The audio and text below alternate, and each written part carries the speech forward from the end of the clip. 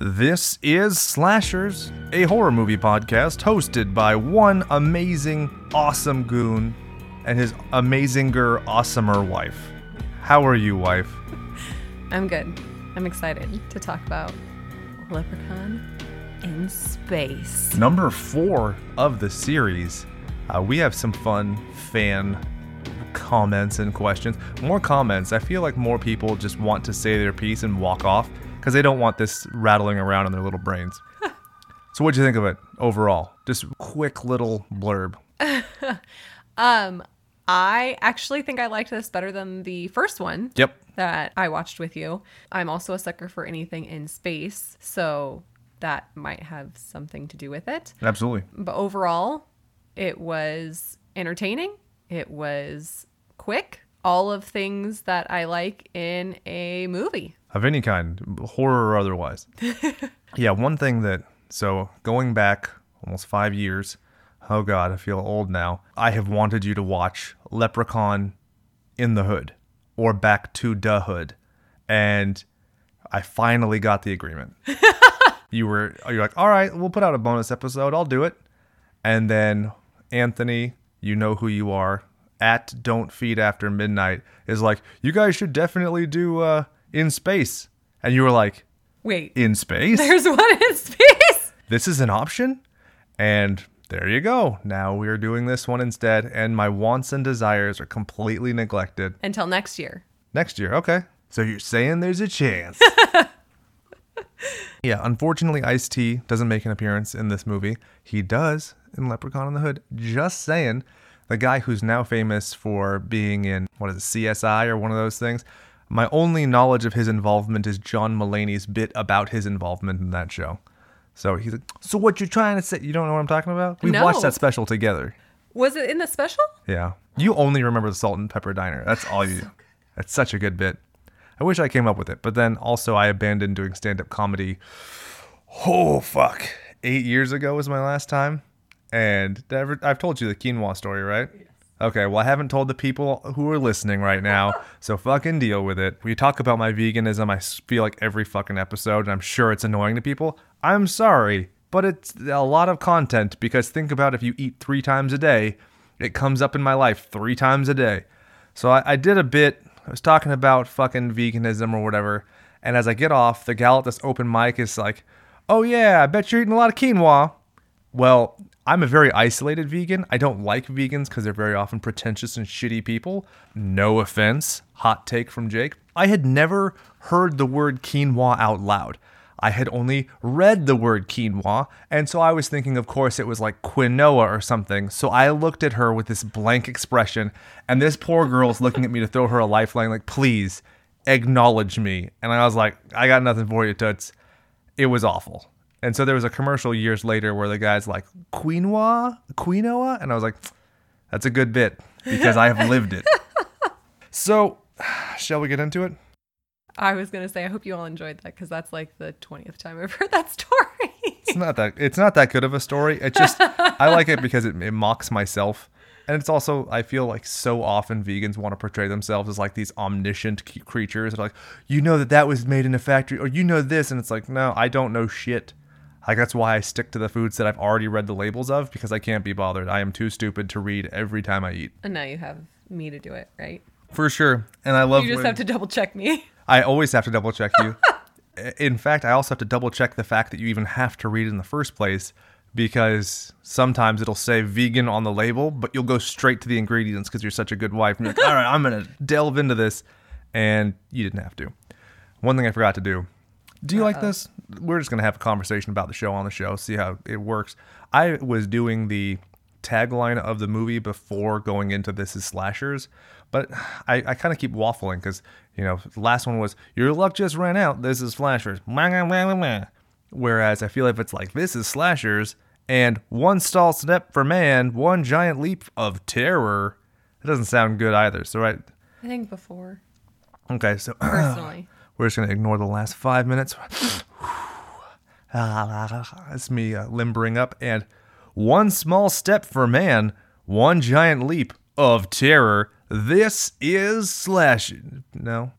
it. You're looking at me kind of blankly. No, I liked it. Okay. I just am like, are we really going to re-record all of that? Oh, or are you fuck just no. going to cut and paste? Yeah, so this is equal parts me wanting to subject you to being on the show again because you're the belle of the ball. You have the second highest downloaded episode with The Craft of any of our episodes, which blows my mind because neither you nor myself had even fucking seen it by the time we did it. Right. And I don't know that there's a lot of metadata on it. I put up a tweet about Nev Campbell today on the Instagram. I saw that. More likes than any of my memes. You know how fucking inadequate I feel? I pore over these fucking memes and putting little cutesy words and shit and superimposing Jason Voorhees' mask. All it takes is somebody taking a screen cap of a goddamn tweet. That's all I had to do this whole time. Well, like you were saying, I feel like some of these movies have a cult following, and I think that's definitely one that I did not realize, seeing as how we were about 10 years too late. No, we're like 22 years too late no. on that one. Yeah. Well, Which is kind of crazy. I was told that I should have been watching it like when I was a teen girl, and I just never happened. So you're still like, no, don't want to call you out. God, You'll always like be 15, older than me. Yeah. Right? Okay. That's fucking terrifying, isn't it? I was talking to a girl who's in law school who's at court today, and I felt so old. Mm-hmm. And then I was like, you're 5 years younger than me. Get fucked. But at the same point, I was like, oh my God, my back and my soul. Yeah, it's no good. But parenting's cool. That's a fun part of aging. I like the fact that my tits point to the floor and that our daughter grabbed me by the nipple tonight.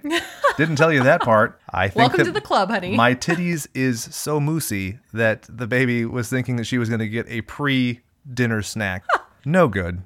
This is why I don't ever take off my shirt.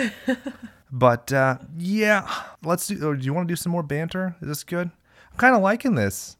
I feel like there's not a whole lot of substance to this movie, despite the fact that, like you said, it's way better than the first one. I feel like as far as recapitation goes, you can kind of swap that out for play-by-play. So I'm going to fill up some time. We went to brunch with my little brother. You remember that? Because I'm going to cue into some fun spitballing content here. We're sitting there. We're talking about artistry. And he means to tell me, I think, that I have the swagger to be a nude model. What he tells me out loud is, you'd be a great nude model. And I'm like, come again? Well, I was sitting across from you and I missed this entire thing. Oh. And I also love in the notes that it says great nudge model. Oh, and so I'm like, what does that mean? That's very different. Yeah. I'm like like the elbow kind of. Yeah.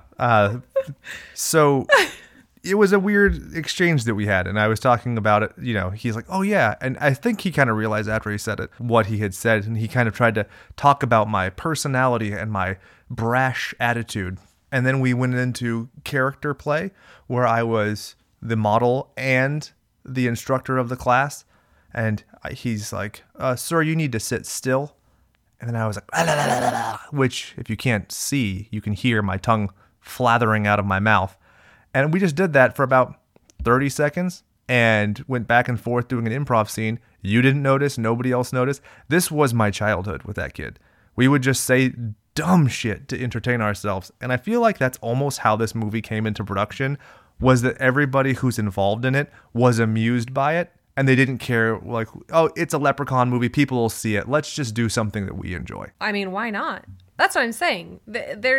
If they've done so many of these other random Leprechaun movies, if you enjoy space, then let's just throw it out there. I mean, it did not seem at the beginning of the movie like it was actually in space, because they're kind of like in just what looks like a cave. And so you wouldn't assume that it was in space. It doesn't look like a cave, let's be honest. It looks like trash bags that somebody sprayed some plaster over and painted, right? The shape of them is so fake. It's kind of distracting. It's like someone's intestines. Kind of reminds me of like the folds of like the walls. I could see that. And they were like the weird pinkish. And I was like, what? Is this like a Magic School Bus episode where they've shrunk down and they're now inside someone's stomach? I could see that. That's a crazy Sans fan the theory. Acid, but you know. Yeah, it's a crazy fan theory. We had one person reach out who says, Man, for a straight edge guy, you sure got some stoner theories. I think that you might have surpassed mine. I came up with I guess we'll call it Jake's tinfoil hat brigade. And here's my theory on this movie. He is not a leprechaun. He is not the leprechaun. Are you following me? So they only refer to him as, the creature, the entity, whatever. They don't actually say he's a leprechaun. And he doesn't self-proclaim himself to be a leprechaun. So my theory is he is the embodiment of greed in the universe. Kind of weird, right? But I was like, after I thought about it, I was like, that kind of makes sense that it's so amorphous. And then it kind of goes into, I don't know if you want to say first contact or whatever the fucking thing is from Harry Potter where you project into something that you think, like a boggart. Ah, man, I'm smart. So we're just projecting a leprechaun in there because we think of him as the embodiment of greed, having seen the first one with Jennifer Aniston and not Kevin Bacon. I like it. Yeah, it's not bad. I mean, it's better than mine. No, it's not. That's what I'm saying is I like yours better than mine. A, because you're a redheaded teacher, and so the Miss Frizzle comparison amuses me. But then B, I think that it'd be hilarious to be riding around in a school bus in someone's bowels with Warwick Davis. So the movie was made on a budget of $3 million. I Google searched for over 20 minutes and couldn't find how much it grossed. So guess what? We don't have that portion of the show this week. Fuck right off. Okay, $3 million. And they had the worst graphics that I have ever seen. I know I'm jumping the gun here. I was thinking that it was actually pretty good. But like for what they got out of $3 million, I mean, granted, they don't have a huge ensemble cast, but they had to make the interior of the cave, the interior of the spaceship. They had to make all the costumes. They had to make the prop for the doctor. They had to turn him into a giant spider. They had to do the green screen effect. I feel like that probably cost the most. No, I feel like the computer effects probably did, which is hilarious because everybody wants to talk about how bad they are. But I'm like, it's also 1997, bro. Yeah, maybe. But hey, like we've talked about, I think on the Mimic episode, millions of dollars, that sets us up for life. Millions of dollars in Hollywood? Nah. Yeah, that's true. So the opening weekend was February 25th, 1997. Guess what its competition was? I hope you haven't read it on the notes. What? Darkman 3. Die, Darkman, die. It's not good. I've seen it. This is better. Have you really? Yeah, babe. I have seen all the Darkman movies. I don't even know what Darkman is. It's something you're missing out on. And I think I could tenuously argue that it's a horror film. So we should probably watch it.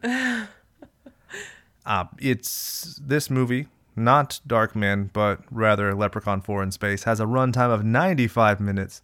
How'd you feel? You already commented that you thought it was short. Good? Didn't leave you wanting, left you satisfied? Yeah, it was great. Hit everything that I needed it to hit. And we just moved on, Yep. Which is nice.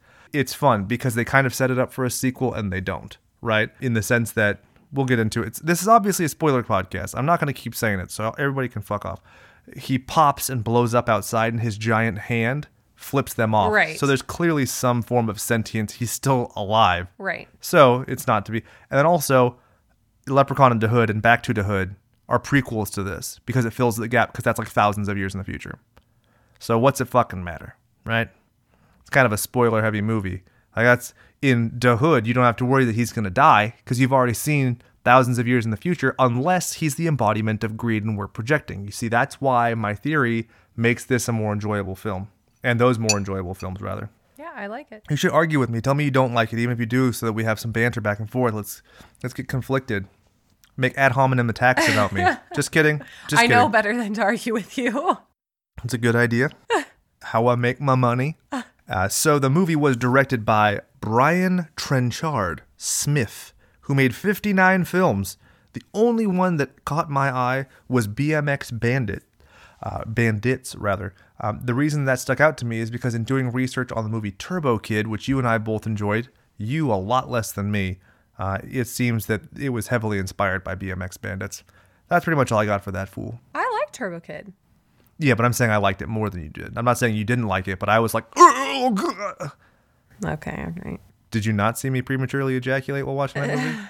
The first time somebody explodes, I was like, oh, this is perfect. This is everything I've ever wanted in a movie. I remember. Honestly, that movie is amazing to me because it took what was a short, which is like a trailer, kind of like what Kung Fury did, and it made a feature film that was fun throughout, as opposed to like Kung Fury, I think I tried to watch the, I guess, closest to feature length that we have, like the 20 plus minute version, and your eyes glazed over in like 10 seconds. Like, too much, can't do it.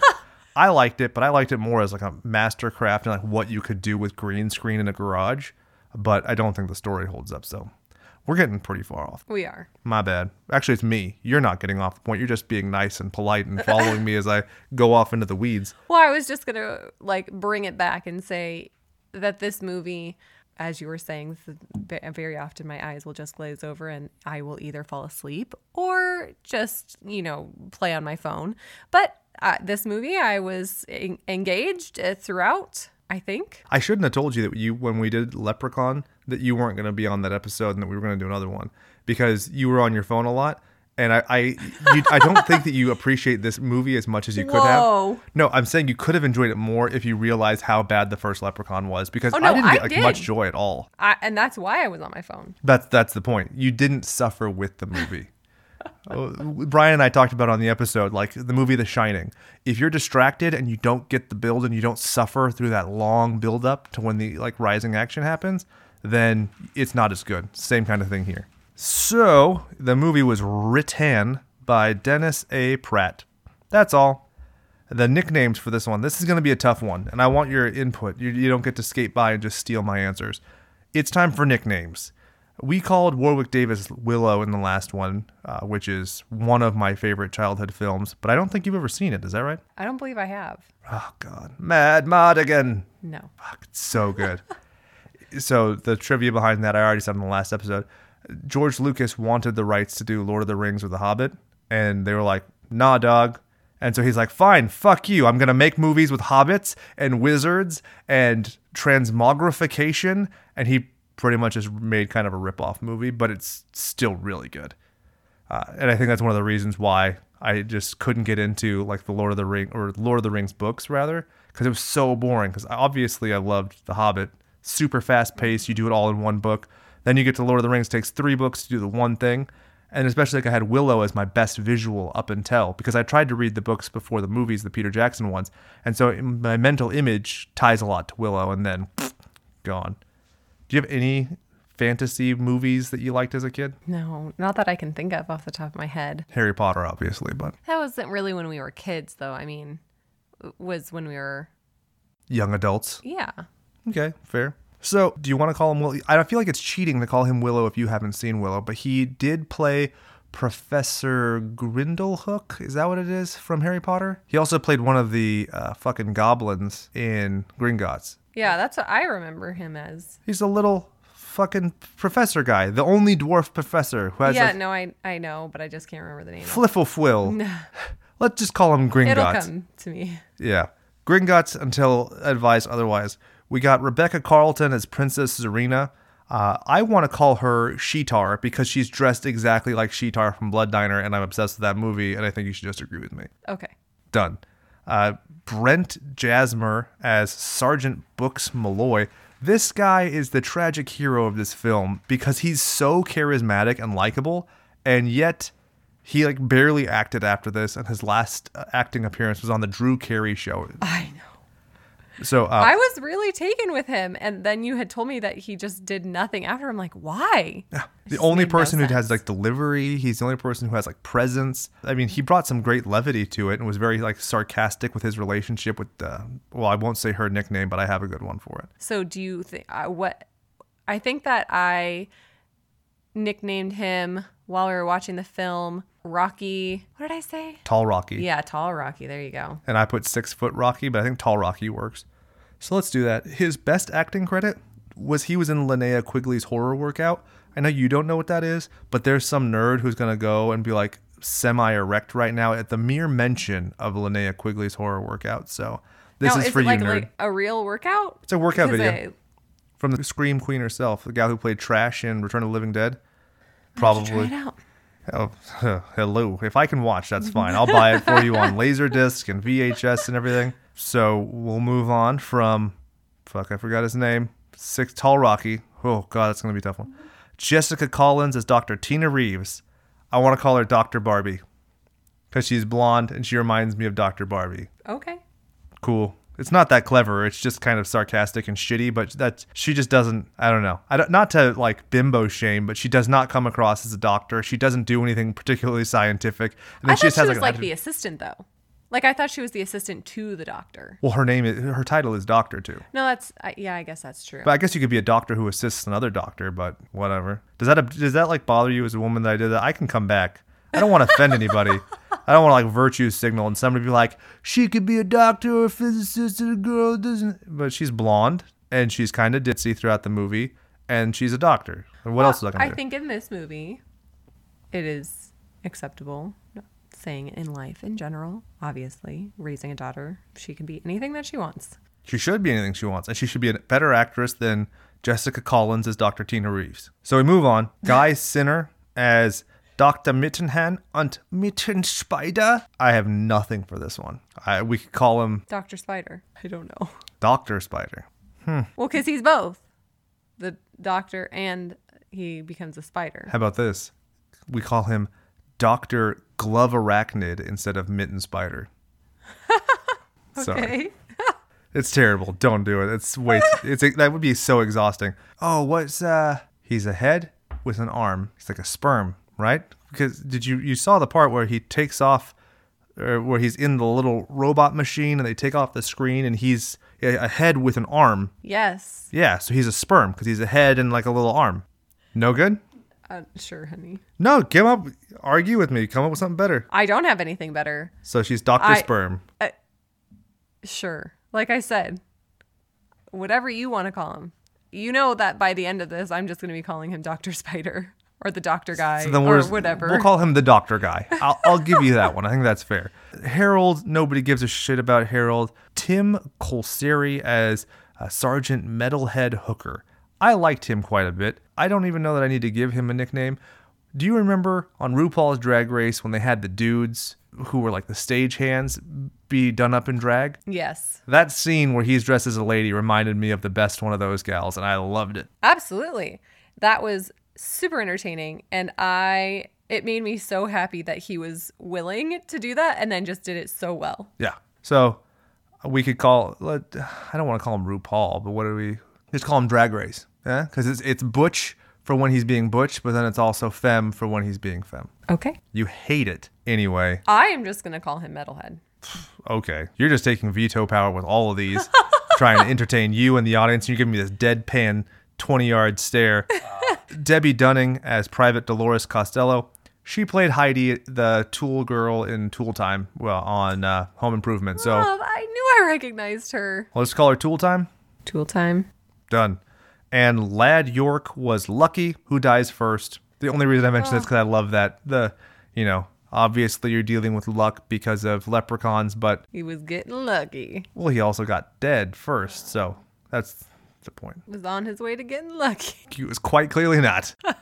So in terms of recapitation, let's say you had to summarize this whole movie in one sentence. What do you got? A leprechaun goes to space to take over the throne and the princess and marry the princess so he can have all the wealth in the universe, but he is thwarted by a wily group of space men and ladies. And I think that's it, right? That's a run-on sentence. It is very long. But it's good. That's your refresher course for all of you as we embark on the Slay-by-Play. Not shaming you. There's a lot going on. I feel like you did a very good job. We start off the movie with a bad CGI asteroid and a worse spaceship. And you go right into this scene where you have this soldiers arming up, and it's just like the aliens Marines, the colonial Marines, if you will. I don't know that you know the distinction, but whatever. My favorite part of this is seeing, and I didn't mention his names before because I wanted to mention it here, Miguel A. Nunez Jr. as Styx in Friday the 13th, A New Beginning. He is the guy who, I don't think you've seen the movie, he's in a van with his girlfriend. His little brother comes and visits. He leaves, and he keeps talking about how he needs to squirt out his butt because he had, those damn enchiladas. And so he's in an outhouse when he gets killed. So he's enchiladas. And I don't care if you like it. I don't care if you remember it, because I will remind you each and every time you refer to him, enchiladas. So that was my favorite part of that whole scene. And so I wrote enchiladas guy, exclamation, 3 times. So then we cut into, you see Metalhead. That's probably the best effect or makeup effect besides Warwick in the movie. What'd you think? Yes, in the movie. Well, not the spider? I feel like that's an amalgamation of makeup and creature effects in terms of like, 'cause there's clearly armatures and stuff involved in it. And I don't think that Dr. Sperm's torso thing is good makeup at all. You can see where the seams are, so it's kind of whatever. Then, yeah, I think I like the Metalhead. Like, at first I was like, oh, that's super cool. And then, because we've watched so much Face Off and things like that, I started, like, analyzing it. I'm like, oh, there's a seam there. It's kind of, like, weird jutting out. But then I just appreciated what they were trying to do. Yeah, there's one part, like, right at his temple where it kind of bulbs up, and I was like, that's a thumbprint. That's what that is. They're like, wow, well. But it's cool. I think that the character as a whole is interesting throughout the movie. My instant reaction when seeing it was thinking of Gary Oldman in The Fifth Element when he has like the weird plastic version of that. Mm-hmm. And I was like, I like this better. It's a nice visual. It's cool how it reflects. I'm sure there's some asshole on IMDb who's like, if you look in his forehead, you can see the camera. I didn't look for it like that. I just enjoyed it as fucking cotton candy fluff and moved on. Well, I think that the fact that it's metal makes it a little bit more spacey rather than, as you were saying, the plastic, which I feel like would be a little bit more fantasy or not fantasy. What would you say? Lame. Okay, lame. I don't like The Fifth Element. People are fucking crazy about that movie. It is fun. How would you refer to that, though? Like, it looks like hospital gear or something like that. New, like, futuristic, I guess is the word I was looking for. Yeah, I could see that. That looks more Star Trek futuristic. This looks more like gritty Starship Troopers futuristic, if you catch my distinction. Mm-hmm. Which is funny that I would say that because I'm a Star Trek guy. Suck it, Robbie. We move on. That's funny to me and one other person, so I'm very excited about that joke. Moving on, this is the first time that they refer to him as the alien son of a bitch, where they don't say leprechaun, they say alien son of a bitch. Did you catch that? Let me ask you, before I mentioned it, did you even notice that they didn't call him a leprechaun or that he didn't refer to himself as such the whole movie? No. Yeah, pretty subtle. Yeah, I'm like trying to think back right now and I can't distinguish any. I mean, I wasn't looking for it, but I'll take your word for it. Sure, you should. I did research. You didn't. You're stealing my notes. You're looking at... Oh, yeah. You got Dr. Barbie, and she's looking for Sergeant Hooker. I loved so much. This established his character so well when she's looking for him, and he says, you found him. I'm busy. What the fuck do you want? I was like, oh, wow. You're just a people person. Did you like that introduction? Yeah. I mean, I think that the sergeant was... that line in and of itself was just like perfect for his personality throughout. I mean, I think it was a little overacted, but I think that's like the point, right? Right. Yeah. But yeah. I feel like he went to the Leslie Nielsen parody school of acting. Because I feel like he is clearly just doing a parody of other characters. Like he even kind of like aesthetically resembles Hicks from Aliens and stuff, the way that they present him. So I thought it was good. So we end up, this is where we establish evil doctor guy. Is that what we decided on? He pulls a Joseph Mengele, and you can tell he's just evil from the very beginning with his little German accent. And there was instantaneous sexual chemistry between Tall Rocky and Dr. Barbie, which is like, ugh. God, the two prettiest people in this movie are gonna bone. And they don't even go to Bone Zone on the show. Not that I was looking for that. I was fine. Sure, honey. I'm satisfied. We cut down to the planet, and we're in the cave, and there's the you bus. Mean the intestines. Yeah, exactly.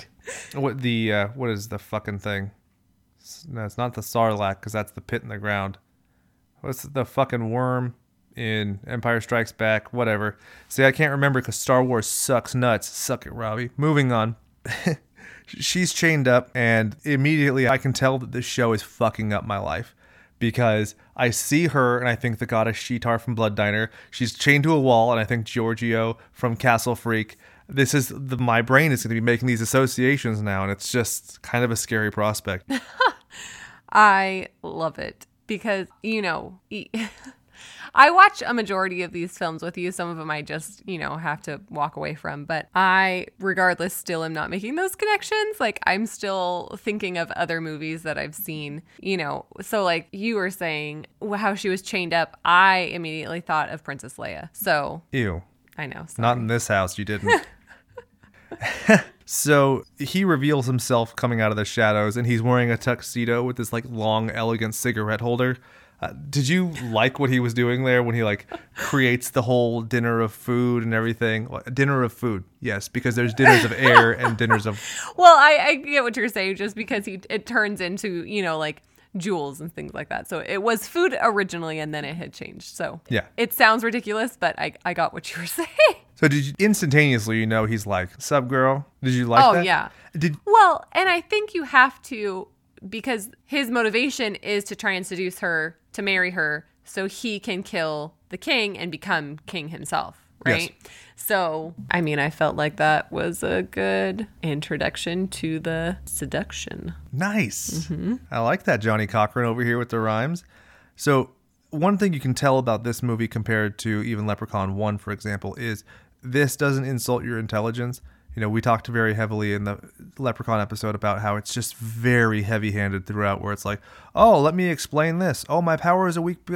It's redundant. Well, and it kind of played on the fact that it was a kid's movie, so it had to kind of make things obvious. Exactly. Right? Whereas this is like, all right, we've been established, and now we're just moving on. Yeah, they don't explain why he's in space. They don't explain how he got to space. And I'm so glad that they didn't, because I think that just... They don't even have like the scene of him kidnapping her, which I was honestly, admittedly, I'm a little bit sad that I didn't get to see an action scene with Warwick Davis like kidnapping a princess, but I'm okay with it because it's not an action movie, it's a horror movie. So we're just moving into, here, there are two people in a cave, let's just keep it going. Okay, but could you imagine him, I'm sure you've played this out in your head. Yep. So how do you think that he would have done it?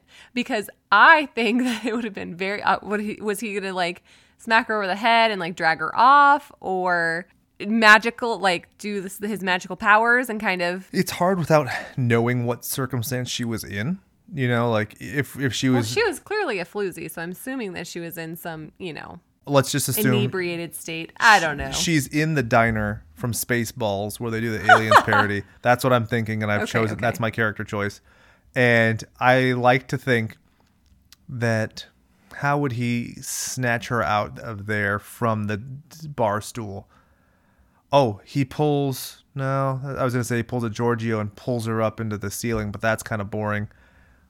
Oh, I know. He just does a chest burster, because he does that kind of from the crotch later on. So rather than the chest burster coming out and doing the Michigan J Frog, hello, my baby, it's Warwick Davis, and he says, hello, my baby, and picks her up and whisks her out. And she's already blackout drunk because she's a floozy. All right. It's not very good. It's not my best work. You really put me on the spot there. Sorry. I figured you had thought about this. No, I hadn't. You do. Well, because it's different. So if it's an action movie, I want just blood. Because he actually has a couple of shootouts in this movie. And I was like, hell yeah, I want more of this. And then he's also a little cowboy. I would love to see an entire little cowboy movie of this. Oh, yeah. Leprechaun in Wild West. Yep. And then there's a giant metal spider and a racist Kenneth Branagh. This is a great movie. Huh. You got the Wild Wild West reference, right? Okay, it's making sure. Our back histories don't overlap very often, but I think that's one we've both seen. So in either event, he shows her, he makes the dinner, he opens the shackles, and then it cuts back to the Space Marines. They do a little prayer. And I really love the line, I feel real safe now, don't you? It was such a shitty thing, but I feel like they just had the prayer so he could say that shitty little remark, which was great. Do you want to take over the slay-by-play from here? Sure. So then we go back to the cave and... Back to reality, yeah. And what do we decide to call him? Warwick Davis? Yeah. Fuck. Gringotts. Until you could figure out Flitwick. Professor Flitwick. Yes. I remembered it. I am so good. You teach Harry Potter. And I do not. Yes, you do. Every day. I made you a Whomping Willow for your classroom. Okay, that was just a theme. I made you a giant hand with a Patronus. Now you're just... bragging. Yes. Yeah, I am. And I'm honestly very impressed with Flitwick. He doesn't do shit in the books. He doesn't save anybody. He doesn't have a sword. He's just a little person, and I remembered that. This whole episode's a win just because I got to remember that.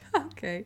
Flitwick, go. So tells the princess Sheetar. Sheetar that they're going to get married so he can be the king. Yep. Right? And then she's like, no.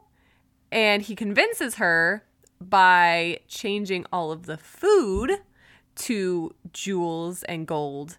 And he's like, well, you could be the richest person in the universe. And she's like, okay, I could get into this. I feel you, playa. Right. Yeah, that's what she said. That's actually a direct quote.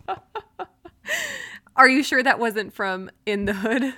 Oh, right. Yep. Sorry. Yes. Okay. So then it cuts outside. There's the purple skies that are stormy. I was like, that's a cute little effect. And the line, I've seen worse, have you ever been to Detroit, just made me super happy. So I have to make sure that's highlighted. And then we cut back to the cave. Take it away. So I think that after that... So the Marines are closing in on the cave. The guy with the lucky rabbit's foot, who they call Lucky, rubs it and goes inside. How did I miss that? Oh, yeah. Well, it's like a purple one. It's not like a white one, I don't think. Oh, okay. He goes inside. He sees the same riches that Flitwick had just enticed Sheetar with. And he takes his helmet. He's like stuffing it and everything. Then what happened? This is the guy that was super annoying at the beginning. And he was the one asking everyone for cigarettes, right? Yeah. Yeah. Okay. Back on track. So he's filling his helmet with jewels. And then... Oh, shit. We skipped. So as he's walking in, there's like a little Muppet-style alien that he shoots at. And then that tips off Flitwick that he's there. So then what happens? Sorry. And then... The one cool thing from Star Wars, yeah. Pulls out a lightsaber, which I was like, what? He has a lightsaber? Your reaction was great. I was super impressed. Yeah, 'cause that's one of the few things I knew about this movie going into it was that he had the lightsaber. What? Yeah, so I was just excited to see your reaction. Nothing. It's what parenting is like when you ice cream is fucking great, and then you get to see somebody else experience ice cream, and so while you can't experience it for the first time, how about this? Tying it back to horror, it's like Sleepaway Camp. I have already seen the dick, but you hadn't seen the dick. And so when you see the dick at the end, she's the I get to experience the shock and awe of it for the first time through you. I feel like that's a lot of horror movies for you. Yeah, that's when we're watching together. Yeah. Well, I mean, especially like when we watched Mimic and I got to see your reaction when she put the two Polaroids together to make the face. I loved it so much because they gave that away in the trailers. And so in the movie, it wasn't even cool. I don't even get that moment of like, ooh, when I'm watching the movie. And so I just had to wait 22 years. Is that my math's correct? And then I could see it through your eyes. Moving on. So anyway, chops the guy down. And he chops like he's little George Washington at the cherry tree. It's fucking great. And then he takes his gun, and then there's like a shootout between him and then the Marines. And I never realized I needed dwarf Mission Impossible until I saw that. No, another one. Maybe we should just start making these movies ourselves. We have a small Wild child West. that we could make being, she's got red hair. She could be a little leprechaun. There you go. Anybody could do it better than the pro wrestler Hornswoggle. Oh. The look on your face tells me that you want to. Nobody wants to see that movie. Move on.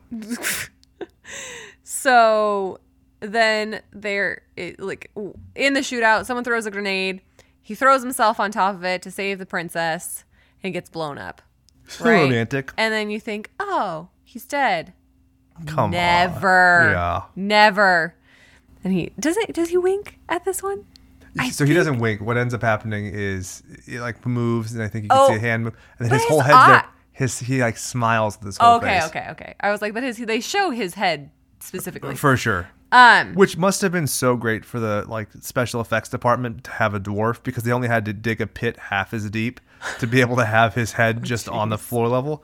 It's not ableist or anything. It's just the simple fact. It's logistics. I wouldn't have even assumed that there was sand to dig into. I would have assumed that it was just like an empty floor underneath, and they just. That's a lot of work. Oh, okay. Well, that was my assumption. I did not assume they were digging. So there's the fake hand on the ground, and the one goes like, hey, "Give us a hand," and he throws the hand at him, and I didn't even know it was the princess's at first. That's how bad the hand was. I couldn't tell if it was supposed to be. Okay, yeah, I did not even realize that she had lost her hand. Until they're like, oh, we got to take her back. And then she said like, hey, don't throw that. I can reattach it. That sounds right. Right? Yeah. Then I was like, oh, I see what happened here. The thing that kind of breaks my heart about this movie is they totally ripped it off in Deadpool when he cuts his own hand off, and he's talking about how he's gonna feel huge in the hand because he has a little baby hand. Right. When she's in the doctor's office, she has a little baby hand that comes out of the gauze. You remember that? I don't remember it being small. I just remember it looking kind of like gooey. Little baby fingers. I don't remember. Maybe I'm just projecting because I would have rather been watching that until I got to the good parts. Moving on. One of the fellows takes a piss on the leprechaun's foot and then gets shocked. That was weird. Okay, but that's the guy that later on. Yeah, comes out the pee hole. Right. Exactly. Okay. There is continuity, but what inspired a guy to be sitting there at his typewriter coming up with this movie? Like, so he's going to pee on the leprechaun who's going to go up the pee hole with reverse osmosis and be stored in the balls. I don't think they went that far. Oh, okay. I feel like you have to address the logistical questions of it, though. Right? I feel like they kind of worked backwards, where they were like, okay, we want the leprechaun. Sorry. That leprechaun-do attitude. To come out of this guy's penis. How do we justify him coming out of the penis? He pees on him, and then he gets shocked. It's like those little fish in the Amazon that'll swim up your pee hole, right? Right. Yeah, I think that what they started off was, we need to do an Alien parody because we're doing Alien parodies to this whole fucking movie. Rather than do a chest burster, we're going to do a ball burster. And then to your point, they just reverse engineered it from there. But we'll get there. There's a tarantula in the science lab, which I thought was fun because I immediately thought of the first Leprechaun movie where there's a tarantula at the crate. Kind of cute. We cut to the princess. This was awesome to hear you exclaim because I was typing about the leprechaun, or not the leprechaun, rather, the tarantula. And you're like, babe. What did she say? She's covered in bubble wrap. And she totally is. She looks just like the people from Dude, Where's My Car who are celebrating Zoltan. Did you see that movie? I feel like I did. Oh, so good. Or at least parts of it. It's the only Ashton Kutcher movie I like. Yeah. Butterfly Effect is terrifying. That was terrifying. Yeah, I saw the version of it where he gets butt raped, and I was like, oh! Yeah. Like I said, it made me very uncomfortable. Because then he's a kid, and he's drawing with the knives, and then it makes me wonder if every troubled kid I ever knew had just been butt raped in a hypothetical future. It's not a good look. Moving on. This is the way my brain works. Every week I say weird shit. It's terrifying. So they're going through her things, right? And the doctor's like, oh, this necklace that she was wearing shows that she's of noble birth. Because they had no idea who she was. Because she's unconscious the whole time. Exactly. Yeah. So they're like, oh, now we know that she's a princess.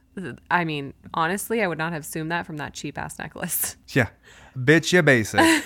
So take this shit back to Tuesday morning. I hope you have a receipt.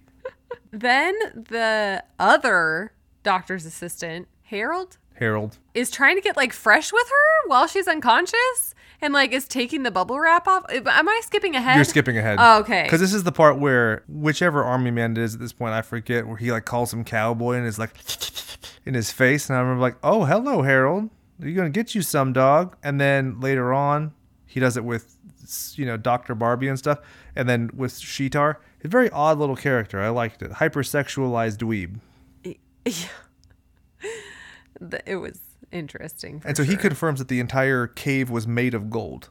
So that was interesting because the lighting in there is so fucking terrible. You would never guess that it was supposed to have been gold. No, I told you, intestines. That's what it looked like to me, not gold. But so that's what it was supposed to be. Anywho, so you're not going to understand the reference in these notes at this point. So let Papa take over. They cut to the little dance club, which is just the worst set I've ever seen. It reminds me of the cafeteria in Power Rangers, Angel Grove High. It's just generic shit. And the guy is dressed in a tank top and fatigues. And the immediate thing that happens is I get distracted and I think of the fact that the Guile theme goes with everything. And I'm sitting there, dun, dun, dun, dun, dun, dun, dun. You don't know what I'm talking about. And so the rest of the scene, I didn't care what they were talking about because all I was thinking about was my glory days beating the fuck out of people at Street Fighter 2. Oh, you didn't know? I say Guile and do that song and you don't know that that's Street Fighter. No. I have shown you videos of this. I've shown you Mufasa trying to climb up from the wildebeest to try and put it now into I your know world. what you're talking about. Yes. But I would not have remembered otherwise. Well, so then naturally, Tool Time Girl wants to fuck this guy because who doesn't want to fuck Guile from Street Fighter, right? Can I get a witness? So they go off to get their freak on, and somebody makes a what do you call it, STT joke, and they toast, "Here's to nasty sex and women who never say no." And then the pretty boy Book, Tall Rocky's like, "Let's toast to Lucky," who's the guy who died. I was like, I hate everything about this scene. Like, it's just so bad. It's Starship Troopers without Paul Verhoeven doing amazing sardonic nature. I don't know if that's making sense to you. Does that make sense? Yeah. You've watched Starship Troopers with me, right? Yeah. Okay, there we go. But I just, with that scene, with the writing, it's so interesting because I have to think that this is just supposed to be a comedy, right? Because At this point, yeah. You know, it almost seems like it's written from a girl's point of view because I'm like, this is what guys talk about, right? Okay. Or this is the joke that they would make, right? Or the guy who is writing it just like hates military guys or like those bro-y types and is like, oh, this is what they would say. Yeah. Right. I feel it's more aimless parody. And that's probably the point I should have made. When I'm talking about Paul Verhoeven's work, all of his tongue-in-cheek stuff, whether it's RoboCop or Starship Troopers, it's very pointed. And you could tell exactly what the message is. Whereas with this, like you're saying, I feel like he's just kind of like, fuck this type of person and fuck that type of person and fuck people who are smart and fuck people who are not. Right? Yes. Okay. And so anyway, so they go off and they're getting busy. And then she goes and reaches down his pants. And then he's like into it. But then he like very quickly is like, no, this is not okay. And starts like screaming. Yeah. And there's bulging happening. Not the good kind of bulging. Oh, hello. And she's like, what is happening? Did I do this? What is happening? And then the leprechaun pops out of his penis. I kind of wish it was more graphic. I like the spider. I would trade the spider to literally see like Ace Ventura 2 style. Oh my gosh. Like birthing out of the dick of Warwick Davis. Is that just so wrong? Oh my God. That would be incredible. It would. But that's the difference that 20 plus years makes. You know, if I said that in the 90s, people would be like, oh my God, what? But nowadays, people would be like, oh yeah, I saw a Vine where that exact thing happened, where a leprechaun crawled out of a man's penis. And then, so once he's out of the penis, he's intimidating this poor woman who just saw him erupt from the penis. And he turns into a little cowboy man and shoots her gun out of her hand. And that's what inspired, I want to see Wild West Willow. Yes. Or, excuse me, Wild Does he Wild do, West. I feel like afterward he does the little twirl, right? He doesn't do it on the way out, but he does it in the way in. So when he's putting the gun back. Right, after he shoots her. Yeah. Yeah, that was good. I really wish they would have found a way to do a Mexican standoff. Was he also wearing a sheriff's star? Yes, at that he point? was. Oh, yes. That was So good. Such a good detail. Like, honestly, I popped so hard for that. I think it's perfect. And if I was better at video effects, I would, oh, wait, I just had an idea. I'm going to make a meme. I'm making a meme. Are you excited? I can't wait. The hard part is going to be coordinating and making sure that I don't get overly excited and post the meme before this episode so that it's not spoiled for people. Good luck with that. It's going to be really hard. I have for a guy who's vegan and straight edge, I have the worst impulse control ever. So then he's like going around the ship and he's kind of like talking to himself, right? Love it. I pulled this quote. You do it in your best. Please try. No. Come on. I was going to let you do it. What? No pressure. I don't even. Do you know how to do Irish accents? No. You're a redhead. Terrible at accents. Just say it in your normal deadpan voice. Do it sultry. At least give me that. I want to try an Irish accent, but I am going to embarrass myself Please do. because he has that kind of squeaky voice, right? Yep. I'm trying to like Squeaky, gravelly Irish.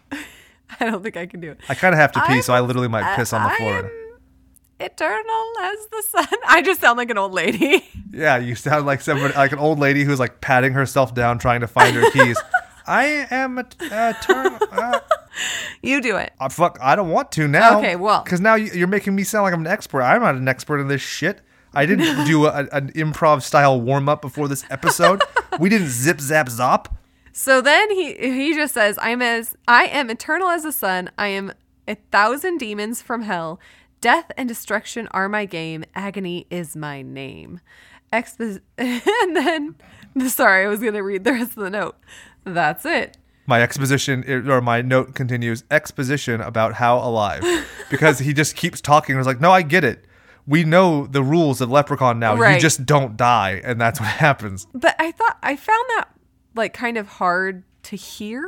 Yeah. A little bit, like, and to understand. Kind of mushmouth in this movie. Right, because he's kind of muttering to himself. But then I feel like if they're trying to give us exposition, as you were saying, like, it should have been more clear. Yeah, If exactly. that's, or maybe they're sort of like, people Or already to know. someone. Yeah, I don't know. Because he's soliloquizing at this point. Right, he's just walking around by himself, just talking to himself. But, okay, so we've Like a little lady.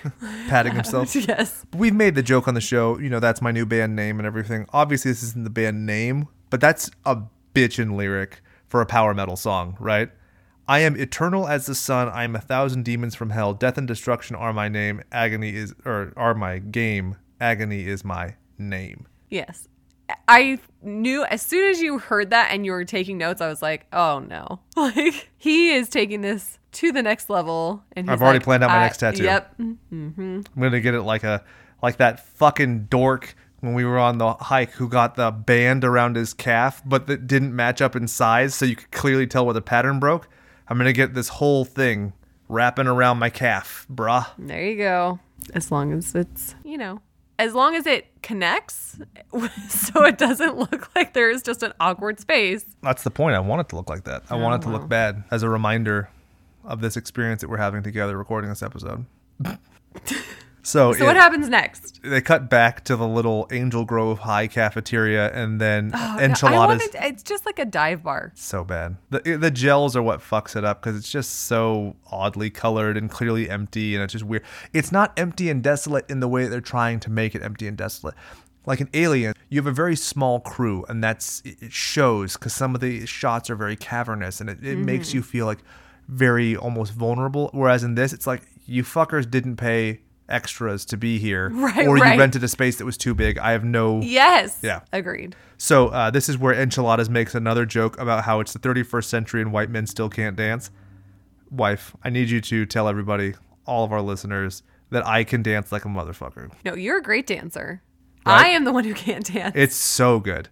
I will never forget our first Halloween as a couple. Oh. The look on your face when I was busting a move, and then you just walked away. Like, you couldn't even try. I know. It was, you were on a whole nother level. Yeah. It's crazy when you consider my background growing up listening to hardcore and Gorilla Biscuits and whatnot. And then I end up, yeah. But now it's a staple of our lives because we do dance party every morning for the baby. That's what I was going to say. And you can teach your daughter to dance. And you already are starting. And it's hilarious. So then. Oh, this is so gnarly. I'm excited that you're going to do this. Oh, this is where they do the baby growth hand or whatever. And then, Harold's sniffing her and he's going to get all like, and then Dr. Mitten Spider's on the video screen behind him. Nothing great really happens, but you establish that she's growing back her hand that was cut off. So that plays in later. But I'm excited for you to talk about the waist scene. So please, by all means. I thought you were excited for me to tell what you just told. And I was like, well, you just did it. So. Oh, no. That's, I really want to get your opinion because this is the only part that's like even trying to, I feel, be a serious horror film in the waist scene with the hazmat suits. You remember this? Yes. And so, okay, so they go into a part of the ship, right, where the doctor is like, no, you can't go in there because there's bacteria, like flesh-eating bacteria. Yeah. Right? And so to go in, they have to put on these suits, the, hazmat suits, but they have to go into this like weird chamber beforehand where there's just smoke coming down from the ceiling, and it reminds me of when we go to the hockey games and they have like fire extinguisher kind of steam going over the players. Yes, exactly. I thought and I like he kind of like shimmied through it because it was clearly only shooting from one spot. So he goes in and he's kind of like, I don't know, like shimmying through it, so it looks like he's getting his whole body. It was very funny. I'm super surprised you went to minor league hockey instead of going to The Office, where Dwight does the tea in Peru is far hotter. Do you remember that? Yes. That's what I thought for sure you were going about. So keep going. No. This is what you've done to my life. Thanks a lot, honey. What do you mean? I just ruined the sensible, conservative person you used to be. Now you're like, liberal agenda, smash the patriarchy. No, my life revolves around hockey and horror movies And now. a fat baby that I put inside you and took out of you. So anyway, so they go actually into the waste area, I guess, this bacteria area, and the leprechaun. Wait, hold on. It's bacteria. No good? Okay. The Too leprechaun much what? effort for me. Yeah. The leprechaun has a little suit on. It's so And awesome. It is so good. So they kind of like split up and they're like, you go this way, you go this way. And then then Flitwick takes out like a switchblade, right? It's a box cutter. Oh, is it a box cutter? I think it's the same little like shillelagh that he has, but a box cutter comes out of the end of it, which Oh, is okay. so much funnier to me than having like brandishing some blade or knife, because it's like he's using magic to be literally as minimalist as you need to be to kill somebody in a hazmat suit. So keep going. So he slashes the suit, right? And then so now the bacteria is getting inside and on the one dude, yeah. right. But Not the good looking one. Yeah, good looking dude gets hydraulic or red fluid on him, and he's like, oh, it's like hydraulic fluid. And it's like, bitch, you know that's blood. Yeah, that's the first thing that I was like, why would you assume that it's not blood? Anyway, Yeah. you're chasing around this leprechaun who is killing people and you don't assume it's blood? Naturally. It was very bizarre. So the other guy, Mooch, who I didn't give a nickname to because I thought Mooch was fine, becomes this like gooey skeleton, which I was like, that's kind of fun. I liked right, it. because he runs over and he's like, no, we gotta get him out. And he's like pulling him out. And then they get it into that antechamber where they debug them and they turn him around and he's just goo. I'm like, oh, that's good. I like that effect. Did it remind you of anything? Kind of reminded me of like the melting from Indiana Jones. Kind of had like it's all Raiders of the melting Last off. Ark? Yeah. Which What is did it why I remind don't you like of? Indiana Jones, because he's boring as shit, and it's the same movie if he's in it or not. But either way, do you remember Are You Afraid of the Dark? No, I didn't. Ugh. Well, there's an episode, I think it's The Tale of the Dead Man's Float. Let me show you this image. It's really great radio. That's what it reminded me of. And that was on a children's show in the 90s. Terrifying. Treat yourself. Google it. Are You Afraid of the Dark? Pool. First thing that comes up is what I thought of. And so I gave extra credit to the movie for reminding me of my youth and making me feel nostalgic. We grew up in a very interesting time. I mean, I feel like you kind of think that I'm very weird for my horror interests. Like, while I didn't know anybody who liked horror as me, there was like already burgeoning content like Goosebumps and Eerie, Indiana, and Are You Afraid of the Dark. I don't think that you're weird for liking horror now. I feel like there is a concern that you were watching it when you were 5. But like, that's a show for children. That's the thing. And that's my point is, like, socially I was ostracized, but how would you expect a child with my attention span to ignore Are Real Monsters if it's on TV? You mean it's a bunch of monsters No, who it wasn't eat your garbage? job. It was your parents' job. Nah. Anywho. It had bright colors and it kept me quiet for a couple minutes. I can't blame them. So then there's a Full Metal Jacket reference, and I have seen Full Metal Jacket maybe once all the way through. The line in that movie is rip off your head and shit down your neck, and this is something the same. It's just the doctor with the head making a comment that's very similar to the boot camp scene. Yeah. Then we cut to Mitten Spider, evil Dr. guy. Spider. Dr. Spider, man. And he reveals himself to be a robot sperm, where he has just a head and a hand and the rest of his body, which I believe is meant to be an homage to the Menagerie, Suck It Robbie, because Star Trek is so much better, where you're looking at me like nothing. Christopher Pike, he's in this, I've I've seen this episode with you. Oh, yeah?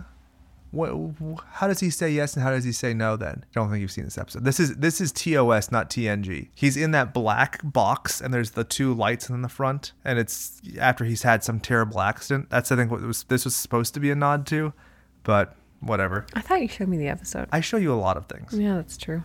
I don't remember half of them. Yeah. Forcefully block them out of your mind. And so this is a great line with Warwick Davis, again, to himself, Professor Flitwick, I'll wed her, bed her, and bury her all on the same day. And talking about that he was going to be marrying the princess and killing her immediately so he could have her. Because he didn't want to share the wealth. Yeah, right? exactly. Because he's talking about gold and everything, and then he's like, share. share, I don't want to share. Yeah. So that was kind of a fun little expository splurb. I'm sorry. I couldn't get past the attitude. Like, his attitude for, like, towards the princess. Shitar. Yeah. They have this great back and forth, and I know I'm jumping the gun, but, like, they are just so shitty to each other. Yeah. And it just makes me so happy because she is also just as greedy. And so she's like, oh, I'm going to marry him and I'm going to kill him so then I can have all the wealth. And then he's thinking the same thing. So that I know that's not till later. Oh, it's good. One of the things that this movie does well, we complained about it on the Leprechaun episode. Like, nobody learns a lesson. Nobody comes out of this movie better. No. Shitar doesn't come out of this being like some fucking saint. It's just shitty people being shitty. But this movie does a better job of like kind of making light of it. So this is the part where Tall Rocky and Dr. Barbie are on the hunt for him. And so he locks Tall Rocky to a grate. And then he shoots fire at him repeatedly, missing him even though he's a stationary target. And then they knock down some pipe and fire goes in front of the leprechaun, who then is unwilling to cross the fire to get to them.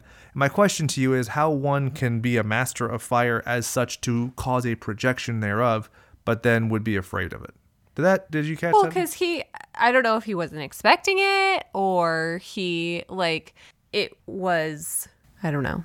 I'm trying to think of a reason why. You're trying to give it an excuse. It doesn't need one. It just doesn't make sense, right? No, I felt like when I saw it, I was like, oh, okay, that's fine. Let me put this in terms you could understand. Frozone from The Incredibles Yes. shoots ice. Yep.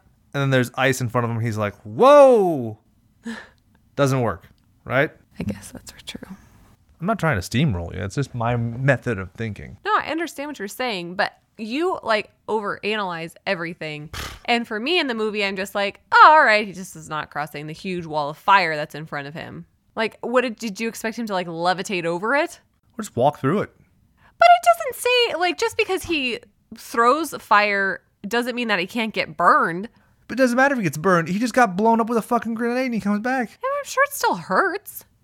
Oh, so it's kind of like that Wolverine thing where he's like glowering at his knuckles and he's like, it hurts every time they come out. See? But then he I don't know. He's a badass. Warwick don't give no shits. Or Flitwick don't give no shits. That's a shirt. How about that?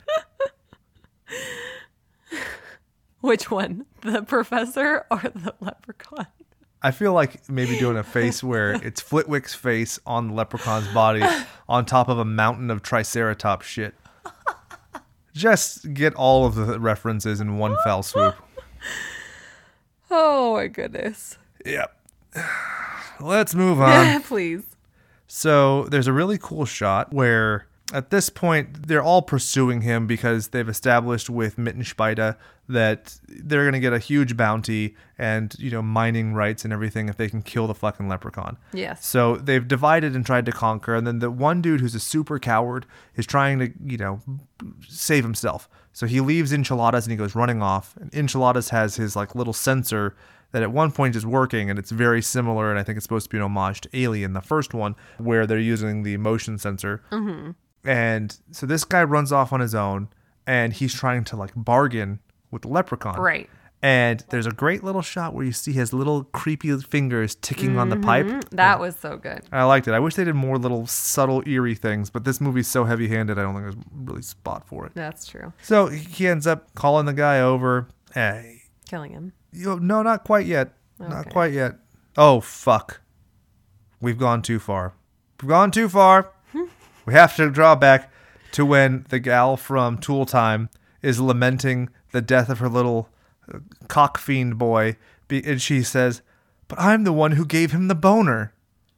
I loved that so much. That was the Zangief in Street Fighter, quick, change the channel, where it is such a stupid thing, but you can't tell like how aware it's supposed to be.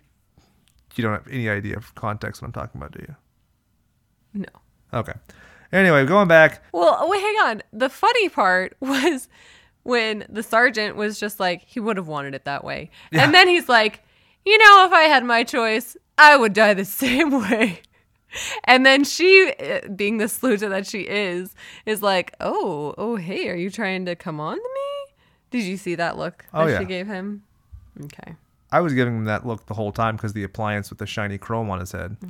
So there's I'm surprised Dr. Barbie wasn't like, oh, hey, I could see myself in this. Hey, now. So there's a great little safety video that the leprechaun does where he cuts off yes, 2 of his fingers, that's right. lights a third one on fire, and then says that Shakespeare said it best, shit happens, and then immediately starts singing Oh Danny Boy. This is schizophrenia and celluloid, right? I loved it. I thought that safety video was great. I forgot about that. So when he ends up killing the dude who's trying to bargain with him, he literally just crushes him with some crate that falls from the sky, very similar to like a Wile E. Coyote or something like that. And he says, "Oh, smashing, simply smashing." That's the kind of just A+ writing I was looking for with this movie. Right. That's why I like this. Like I said, this has to be a. Well, yeah, I think this movie comes out far enough after the successes of stuff like Nightmare on Elm Street and the sequels, where you're rooting for the villain. You're coming back for the villain. You're not coming back to see Jennifer Aniston. Yeah. And so we're all rooting for him in various ways. And that's why so many characters are pieces of shit. You know, everybody else is hedonistic and selfish, but then the guys, the 2 people I guess the 3 people who live are not selfish. You know, you have Tall Rocky, who wants to mourn his friend Lucky. You have Dr. Barbie, who wants to science or whatever. And you have Enchiladas, who's just there to booze and hang out. Make money. Yep, make that money. The doctor reveals that the injury from the experiment, because he was experimenting on himself and trying to make his body a vessel for a living computer. Yeah, because he wanted to be the first living computer, right? And then it went horribly wrong. Mm-hmm. And he ends up with just Sperm body. torso and an arm. And immediately when he revealed himself for the first time, I was like, "Oh, this is Wizard of Oz." And then they make a reference to Wizard of Oz. But Well, I just love that Harold ends the scene by being like, "Cool." I would pay money to have somebody edit this entire movie and have every single scene end with Harold being like, cool. Then, after he reveals himself to be this monster, Flitwick is on. Right, we jumped back to the other scene where the girl. What was her nickname? Tool Time. Oh yeah, Tool Time has found him, and they're on this little walkway, and he's picking her fingers off one by one because she's. Whoa! You're skipping. What? She shoots the fuck out of him, and he explodes. You don't remember that? She shoots him in the head, blows his head off, shoots him in the chest. He literally explodes and then reforms out of just one leg. That was one of the cooler effects of the movie. Right, but he's obviously comes back. Well, yeah, but you have to address the fact that he gets blown to bits. That's super rad. You don't care at all. Mm-hmm. You know how much they probably spent on squibs to blow up a dummy? That is true. Yeah. So then you're right. She falls and she's holding onto the gangplank, and he starts pulling her fingers off one by one. And she goes. I felt like I feel like I was drawn to that because it was more suspenseful. Yeah, it's more menacing. Right. That's the same thing with the ticking of the nails. Because I knew he was coming back. Yeah. That's the thing. I don't know. I skipped over because I'm like, okay, this just keeps on happening. Sorry. Anyway, the more suspenseful part for myself. He's going to kill her. They're all at the door trying to get in, but he's locked it with his magical powers, right? Yep. So they can't get in. And they're too late. She falls. And then... So then the team goes down to her dead body, and, well, she's not dead. She's dying, and she's like, "Kill him for me, Doc," or whatever. And what I thought was cool is that Enchiladas grabs her gun, so that doesn't go to waste. Especially in an action movie, you see so often where people just walk by ammunition or walk by a gun. And you're like, hey, you're going to need that. Fuckhead. Yeah, exactly. Yelling at the screen like I do that a lot. I do. Oh, and there's a great scene where the Doctor, spermicidal Spider-Man, reacts to seeing Warwick Davis for the first time because Harold has barricaded them in this lab. And so the leprechaun acts like Dr. Barbie naked, and she's like, "I need your help, Harold. I'm going to suck your dick off. Let me inside." And Harold's like, "Yes, please." Oh, no. Wait, sorry, strike that. Cool. So he invites her in, and then the Doctor sees the leprechaun for the first time. He's like, "You're a monster," and starts laughing at him. It's not going to end well for you, bud. No. So how does he kill Harold? This was one of the parts that you just chortled with laughter at. because he carries his little shillelagh with his little knife, right? And just stabs him. And Well, he kicks Harold in the balls. And so Harold's outside, or he doesn't kick him in the balls. He hits him with the shillelagh in the Right. balls. Harold then takes the shillelagh and pulls the blade out and stabs Flitwick through the back. And he's like, ah! And then looks down at it like, this ain't shit, bitch.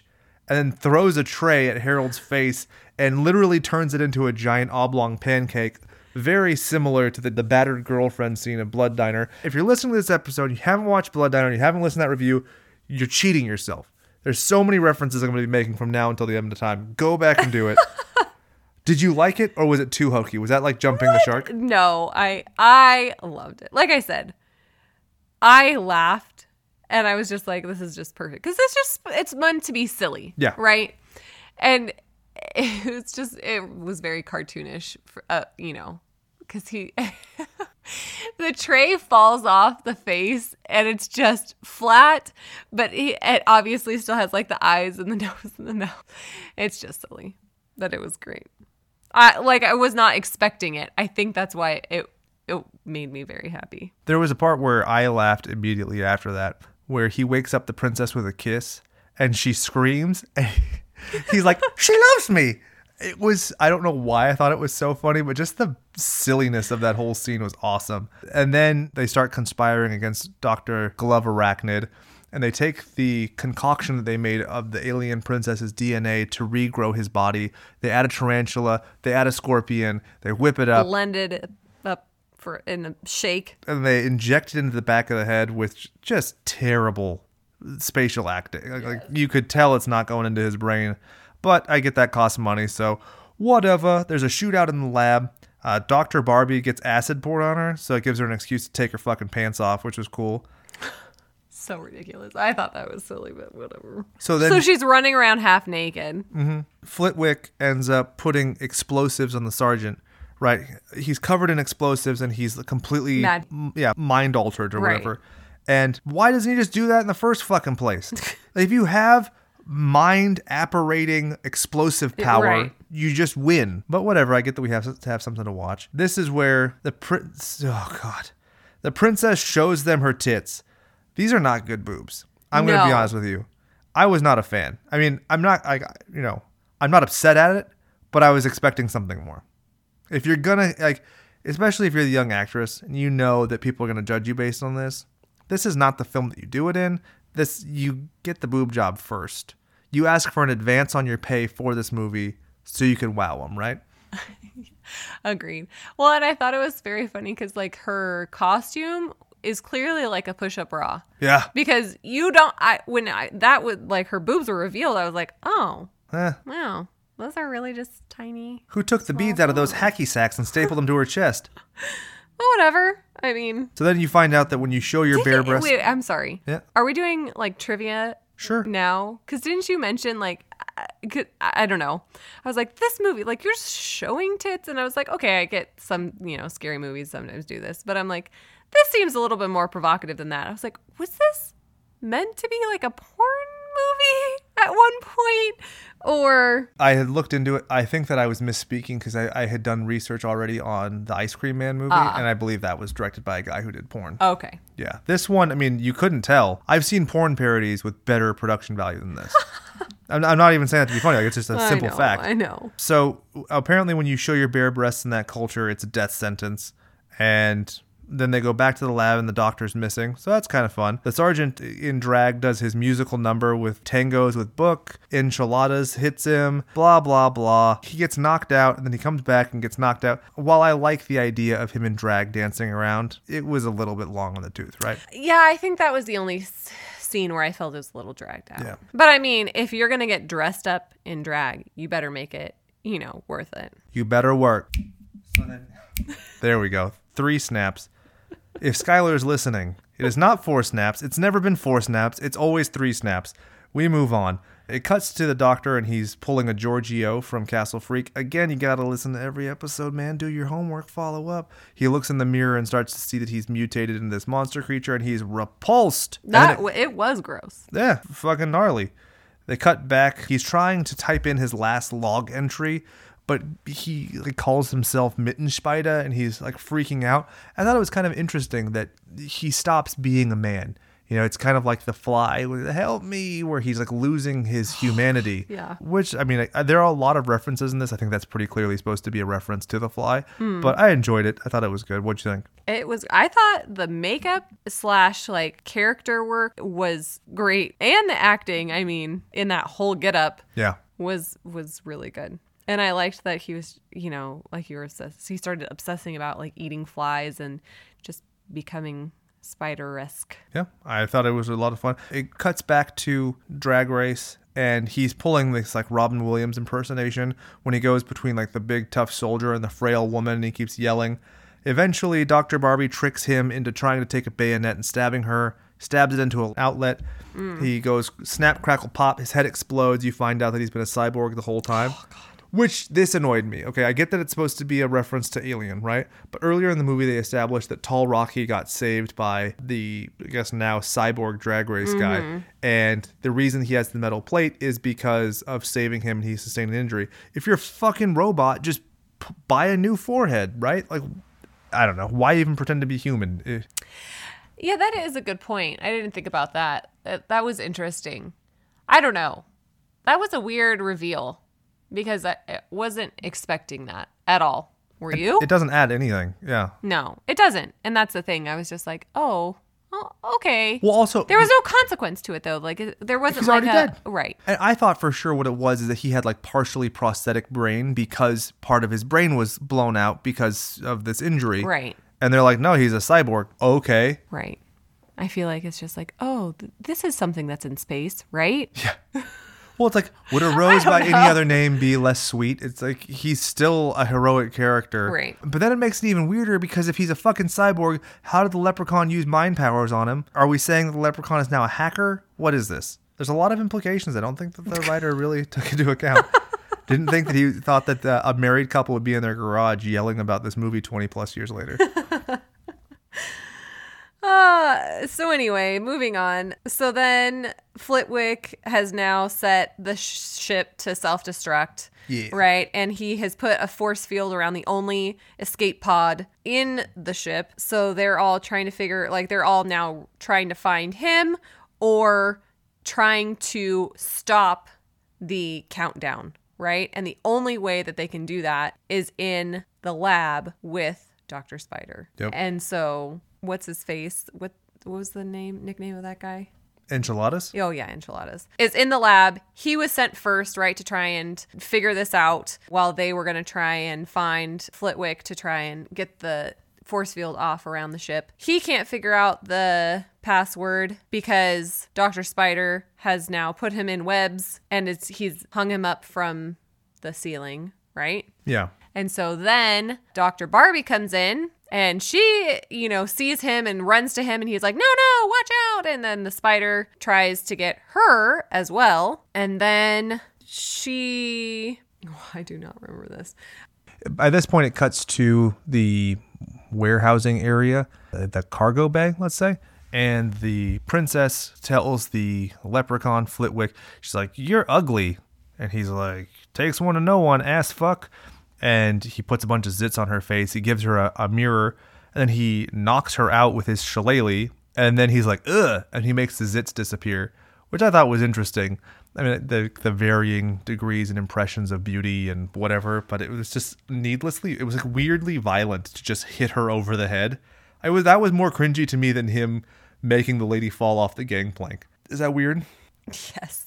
It's like in Carrie when John Travolta smacks Chris Hardison. You're like, ugh. That's so real. Like, that's so easily possible to hit somebody in the head like that. I don't like it. It's not nice, not polite. Cut back to Enchiladas. He continues to hack from the web, which I was wondering if there was supposed to be like a World Wide Web kind of a joke there. More of a shootout in the cargo bay. Dr. Barbie tries to shoot. Her gun gets jammed. Flitwick ends up going into a growth ray because... I don't know how you get to this point by having a giant leprechaun. If you get there by wanting to have a giant leprechaun so you create this contrived growth thing, I think that the idea for having a grow and shrink ray on a spaceship kind of makes sense because cargo capacity, the amount of fuel you need to get in and out of an atmosphere. It's limited space. So he becomes this giant leprechaun. What do you think of that? Do you like giant leprechaun? Do you not like giant leprechaun? I do like giant leprechaun. And I also, when you first were saying your theory about what the leprechaun represents, and you're talking about greed, and I was like, oh, so that I immediately went to giant leprechaun, and I was like, just greed just continues to grow. Mm-hmm. So I was thinking, does it represent that? So, I liked it. I don't think that it took away from the movie. Yeah, it's fine. It's a fun plot. It's silly. And by this point, he's not the threat, right? It's Mitten Spider who's the threat. Right. Yeah. And the countdown. The final. To self-destruction. I didn't do it the first time, but I did not have the self-control not to do it the second time. And if you hear the final countdown and you don't think of Daniel Bryan, just turn it off.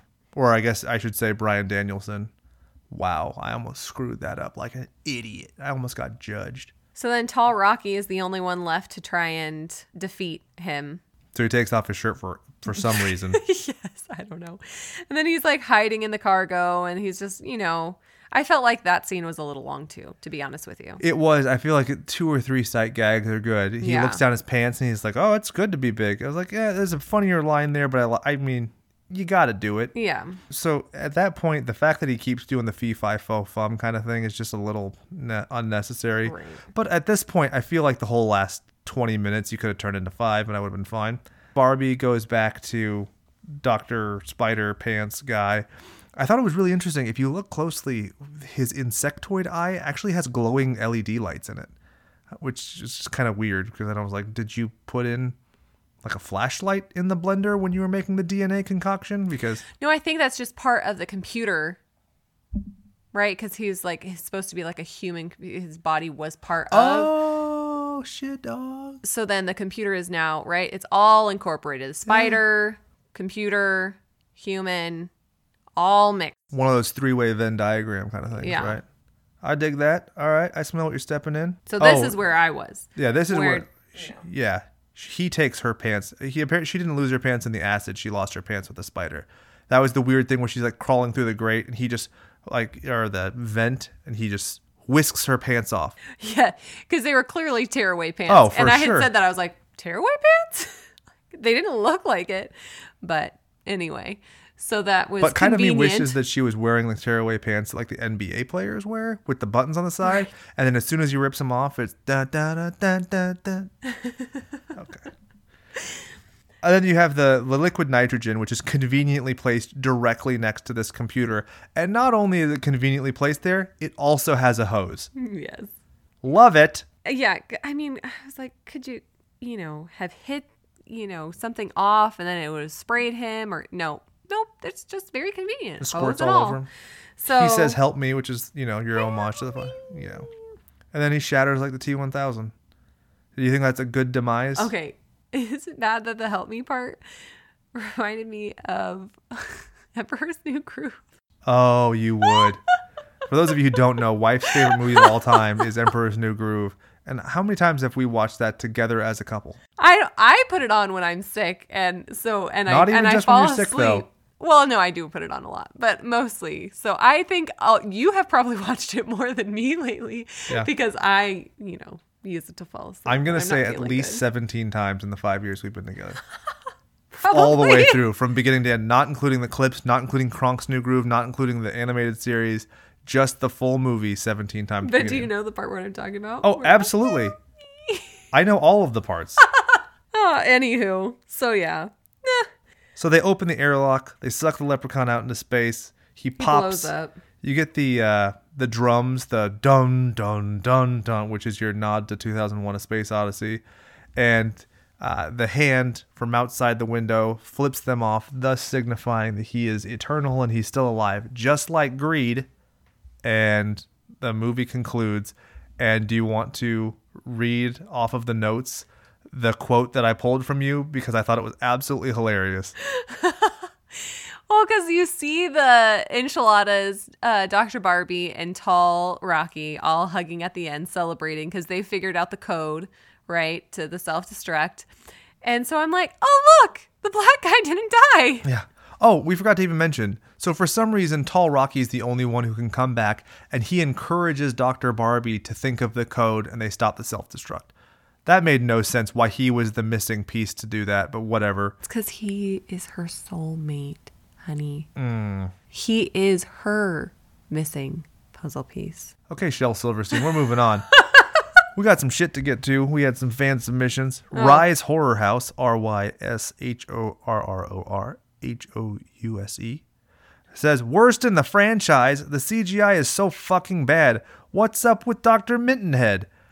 First off, you're wrong. Mittenhead. Why did we not use that as the nickname? I probably should have. Oh, man. Good one. I don't think that the CGI, it doesn't really bother me because I grew up watching Reboot, and this is like on par with Reboot and like Beast Wars. So I'm like, whatever, I like it.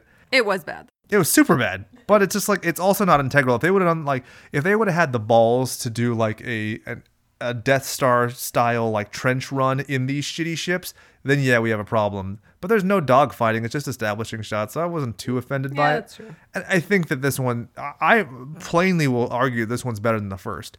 I don't think I agree. No, I completely agree that this one is better. But I have only seen the two, so I can't agree or disagree that it's the worst in the franchise. Okay, fair enough. But it's not. I guess I can because it's not worse than number one. Yeah. So X Robbie Hart X, the guy who I have told to suck it, I think 10 different times in this one episode, he asks, does the Leprechaun age faster or slower in space? Now, I got super sciencey because obviously he's referring to the theory of relativity, and you're talking about speed, and you're talking about space, and there's a whole argument. I think one of the things he might be getting at is there's the argument that Luke and Leia are not anywhere near the same age despite being twins because of their placement in the galaxy and how time is relative based on speed. But then I realized that he's immortal, so it doesn't fucking matter. He's not aging. That's why I was like, isn't he eternal? Like he just, yeah, he's outside of. Eternal sounds so much better than immortal, right? Yeah, I think so. I think so as well. I wish I would have used your word choice. Can we go back? No. Damn it. Our homeboy Anthony at Don't Feed After Midnight, the guy who ruined my dreams of watching In the Hood with my wife. Best of the series. The Doctor mutating into a spider is the best. Correct. Moving on. Agreed. At Horror Memes 6669. See what he did there? Love it. Wonder who Debbie Dunning preferred to work with more, the Leprechaun or Tim Allen. Is that a good impersonation? Yeah. Okay. You kind of look like you're lying to me. Were you? I haven't watched. I feel like it was more like a ho ho. Yeah, like that. Okay. Yeah, I think that she probably enjoyed working with the Leprechaun better just because she got to talk about boners. She got to shoot a gun. I mean, way better than being objectified as the male girl, right? I agree. I think if I could have done a space movie, I would have preferred that. And Tim Allen is a felon. So let's talk about that. I forgot. Way scarier to be around than a dwarf. That is true. On via Reddit. Hello, Reddit. We had two fan ones from this. Neon, ARLECCHINO. No fucking idea what I'm saying there. Neon Arlecchino. Sure. I believe that Leprechaun in Space is the best in the series. I was watching it with my father for the first time last year, and we were both laughing at how absurd and wonderful it is. Yep. The use of the scientist to provide a visually threatening and terrifying enemy to supplement the jokes was great. This felt like a very pure Leprechaun experience that makes me sad that he eventually went back to the hood instead of Spring Break. If any Leprechaun movie got a sequel, I think it should have been this one. I totally agree. I think this is great because you're also doing something else. You're creating a villain who can die, who is threatening in creating Mittenspider. Not only is it something that's like visually stunning, well, to whatever extent you can be, but also you can freeze it and shoot it. If you freeze and shoot Warwick Davis or Flitwick, he's fine. You're not killing him. Yeah. I mean, the sequel, he had spider babies, right? I like that. And now they're taking over the ship. Then you get a little Lost in Space in there where the babies start. Well, no, you couldn't eat them because he's dead. But I like that idea. No, what was the other movie that we watched with the virus? Where the spider, they have the electronic spiders. The compute. Oh, yeah. Virus. Oh, yeah. Yeah. Okay. Virus. Sorry. Just to drop, wife and I watched Virus together, and then I did a guest spot on Copulators Die First, part of the crap ass little podcast network. And you're exactly right. There are those little tiny spiders that are got their servos and everything. It's So pretty that's cool. what I was also picturing. Yeah, that could be super fun. But apparently Warwick Davis was saying he doesn't want to do any more horror movies until his son is like old enough for them. I completely understand that. I'd want to share my work experience with the daughter, but I can't because A, it's boring, and B, she doesn't speak English yet. So I had mentioned to him there were talks of doing a Leprechaun in the White House film, and then I came up with a list of movies. Do not read off of the notes here. This is the part where I said not to do that. Putting the phone down. Eye Turning it contact. over. Tell me what you think of this. Leprechaun in Side Out, and it's his emotions as he's going through an adventure. Good, no good. The Leprechaun? Yeah. His emotions, I feel like he already kind of does his like weird emotional thing though. that's why I want to explore it more. In a Pixar style No, romp. Okay. I am not in. Leprechaun in The Habit, where he is pulling a sister act. Yes. Okay. Thought that was going to be your favorite. Leprechaun in Infinity War. Because I feel like he's as powerful as Thanos. No, Okay. Leprechaun in Inception. I could see it. So clearly in The Habit wins. Oh yes, for sure. In The Habit wins. All right. So our last one was from roller_ball on. Wait. Can we see what your fans think is the best? Oh, for sure. I'll post like a poll and let people vote. I think that. And or if they could come up with a better one. No, I don't want the competition. I want to just be the best. No, that's good. I think that's very fair. I think there'll be some good submissions. Honestly, I just came up with those while we were watching the movie. So, because Okay. I got the fan I feel questions. like you're for- prefacing because you feel like someone else is going to come up with a better Oh, they one are. than you. So with an unlimited time. Accept it. No, Bay.